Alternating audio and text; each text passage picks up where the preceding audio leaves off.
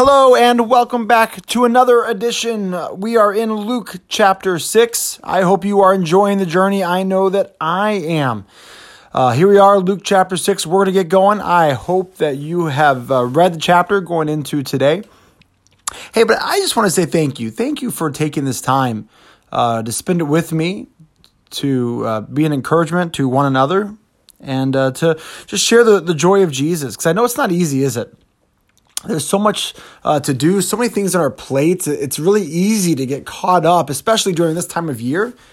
But you're taking a moment, you're taking time to spend it with the Lord, devotion and prayer. That's tough. Like I said, there's a lot to do. What are some things that you have to do? What are some of the jobs that you have right now? There's a lot, aren't there? And I can't even pretend to guess that I would know what those would be.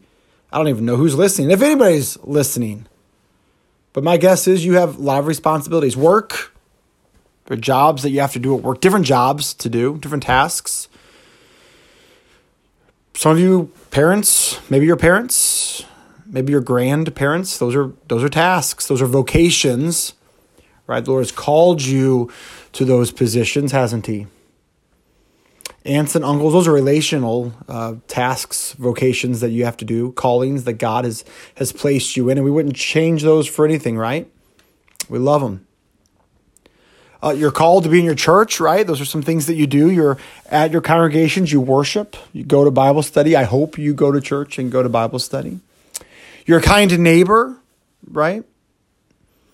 You have tasks that you have to do to get ready for Christmas, get all your presents in order, get all the stocking stuffers, and make sure you get the right gift cards to the right people, and hope that you don't forget anybody. Grab a few extra, just in case. Feel free to send one to me while you're at it. I'm just kidding. I have more than I need.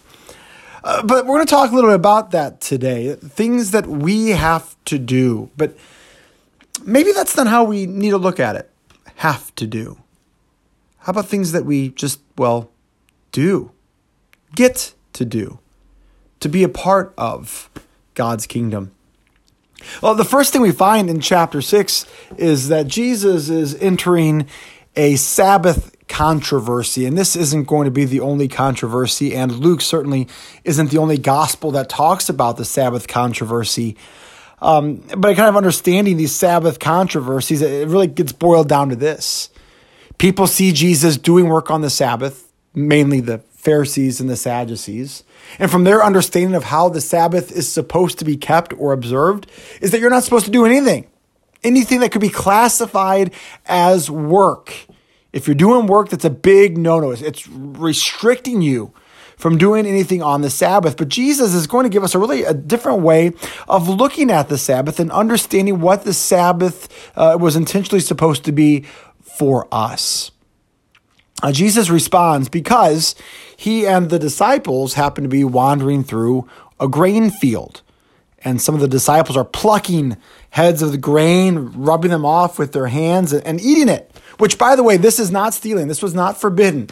If you read the Old Testament and the laws, it say if you're wandering through a grain field or any other kind of place like this, as long as you're not bringing tools or equipment, basically to rob the farmer, you're allowed to do this. You can take some for yourself. Take some in your hand and eat it. Don't put it in pouches, right? You're not saving some for later. It's to sustain you while you're going from place to place. It's just kind of being a good neighbor. Your neighbors sustain you. You're sustaining them. That's not the problem. That's not the problem that the Pharisees are going to be having with Jesus. The problem is that they're doing work. You're thinking, well, what? Work? No, they're not. They're just taking some stuff off the nuts. Yeah, that's right. But that should have been done beforehand. That's what the Pharisees would say.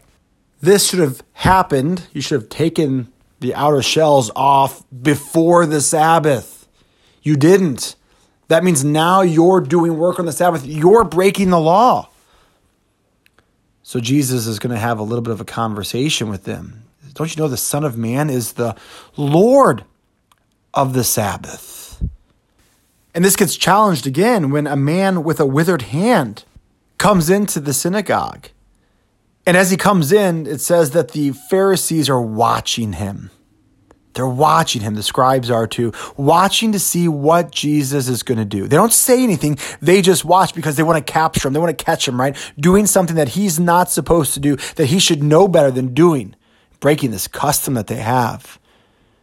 But he knew their thoughts. That's what the scripture says. He knew their thoughts. And he said to the man with the withered hand, "Come, stand here." And he rose and stood next to Jesus.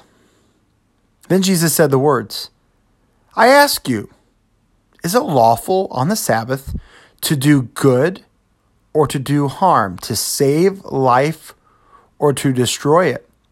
Now, really, in hearing these words, most people might have said, well, neither, because you can't do anything on the Sabbath. But not so. Jesus says to the man, "Stretch out your hand." And he did so. And his hand was restored. But it says that they were all filled with fury and discussed with one another what they might do to Jesus. Because you see, this just didn't fit their mold. It didn't make sense to them. This isn't what you do. And an individual that's called a rabbi should know better than to do things like this. But listen to what is said in John chapter 5, where we have a similar controversy. But Jesus finishes with these words, "My Father is working until now, and I am working."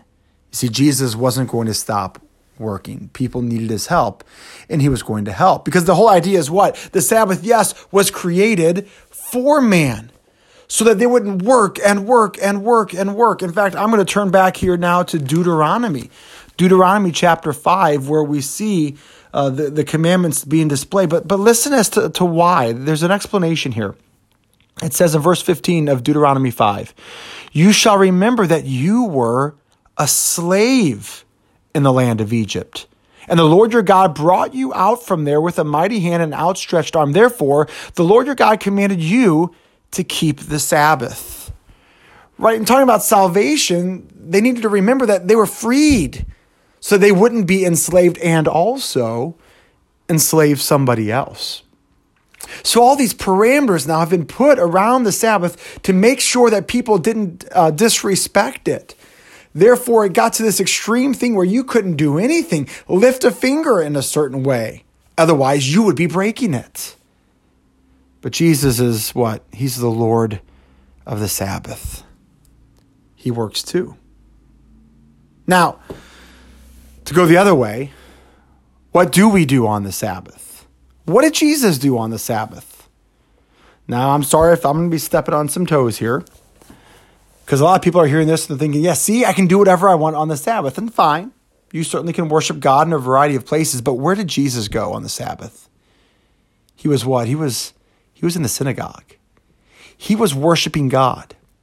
He didn't pass up the opportunity to be in the fellowship of the believers. He was worshiping the Father. He was leading. He was teaching. That's where he was to be found. He wasn't isolated. He wasn't by himself in some field. He wasn't worshiping God on his own. He was part of the fellowship. And that's where we should be too, right? Because that's where we get our strength. Together, worshiping. No, it doesn't mean that we can't help our neighbor cross the street.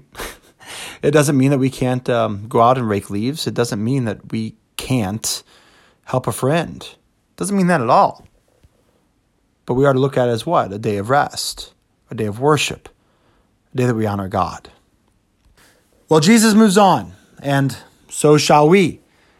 He's going to claim the disciples. We find that in Luke chapter 6. He goes and picks his disciples, chooses them. They become his learners. And then he's going to start teaching. Luke is going to really give us a little bit of a break from the actual story or narrative kind of situations. And now we're going to get into Jesus' teachings, where we will hear what it means to really be a part of the kingdom of God. Now, to summarize what Jesus is saying in this particular text, I'm just going to read the titles, and we'll come back to a couple of them. But it's the Beatitudes, the blessings and the curses, the woes, loving your enemies, judging others, a tree that bears fruit. But I want to get to the end, because I think then we can better understand what he's trying to say in some of these sections here. where Jesus is talking about those who build their house upon a rock or a solid foundation. In doing so, when the waters rise, the house will remain. But if they don't have that solid foundation, it's going to fall. And really the question then is for the listener, what is your foundation? What is it you're thinking about? What is it you're hearing? What is your foundation in life? If your foundation is me and my words, then you're going to be good. But if the foundation is not me and my words, then what are you going to have to stand on? So I think it's with this kind of lens that's in front of us, we should be using that lens to see what Jesus has to say.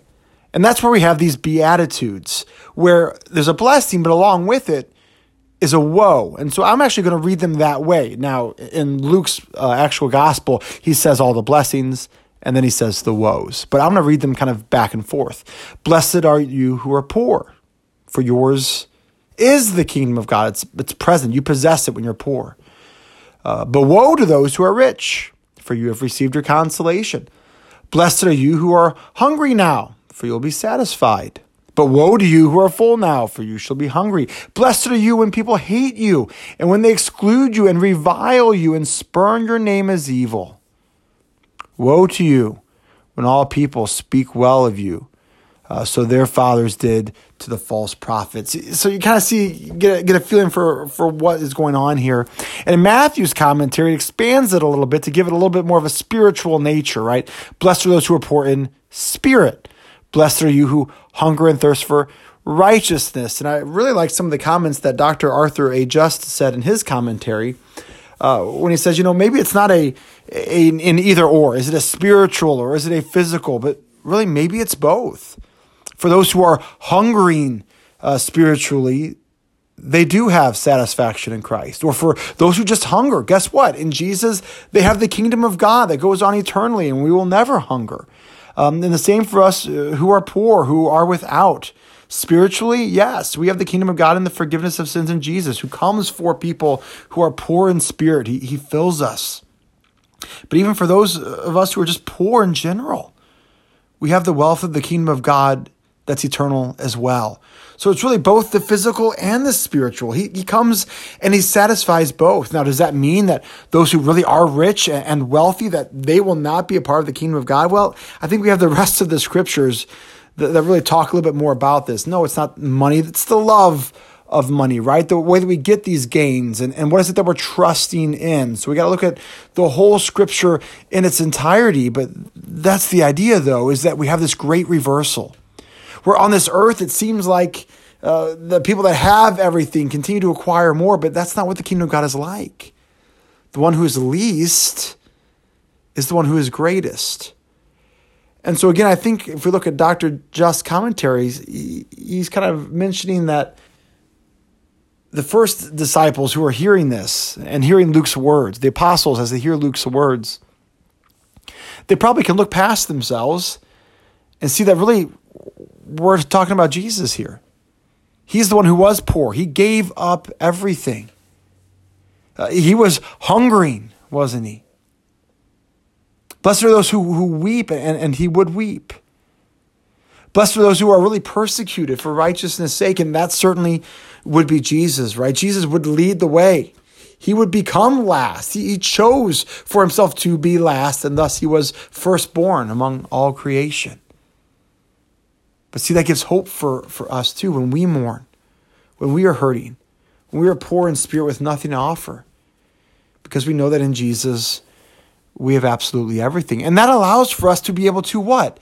To love our enemies, as well as praying for those who persecute us. Yeah, I understand. That's hard to do. There are people that have seriously hurt us.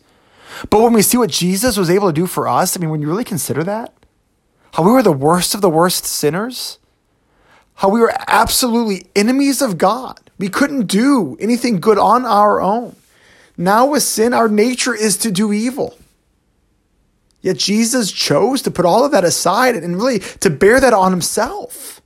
That's why he went to the cross. Jesus knew every single sin, countless sins. And he loved us anyway. See, that's what the kingdom of God is about.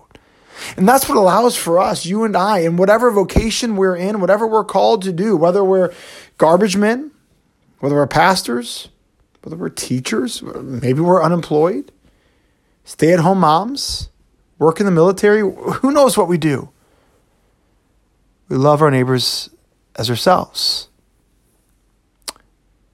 We love people, just as Jesus did. Now, here's the thing. We get to this point about judging others, and yes, it's absolutely true, right? Who are we to condemn another individual, to send them off into hell? It's not really our job. But see, that doesn't mean that we ignore sin. See, oftentimes when people read this passage that talks about judging others, that means we can't call sin what it is, which is sin. Now, of course, I'm not going to find some people on the street and say, hey, you're a sinner, right? And notify them of the things that they've done wrong. That's not really what this is saying. But as I'm teaching my child what it means to be a child of God, and he asks, about individuals doing certain things, am I going to say that it's good behavior?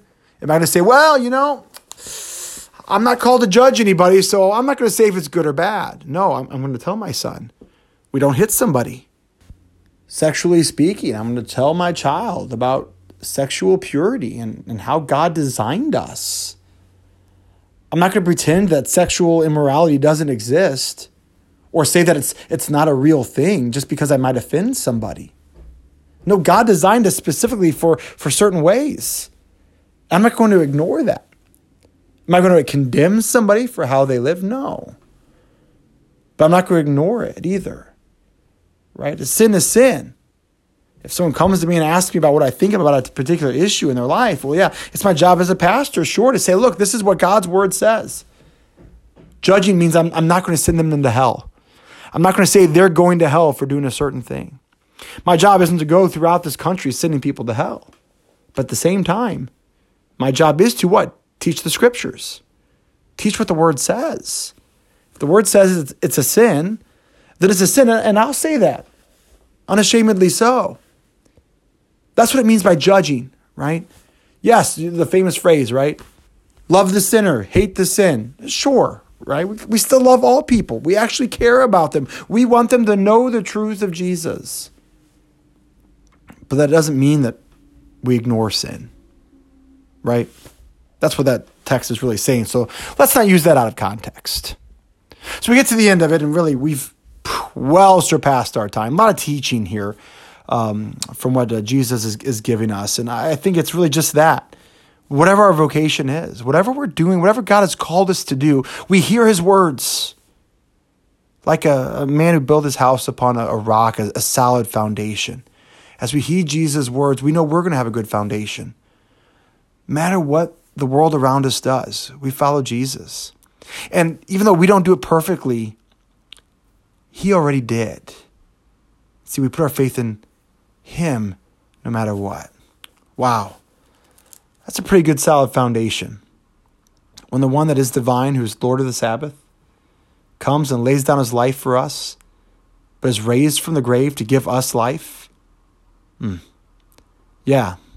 Thanks be to Jesus that he comes for sinners like us and gives us that fantastic foundation. All right, everybody. We'll see you tomorrow. Luke chapter 7.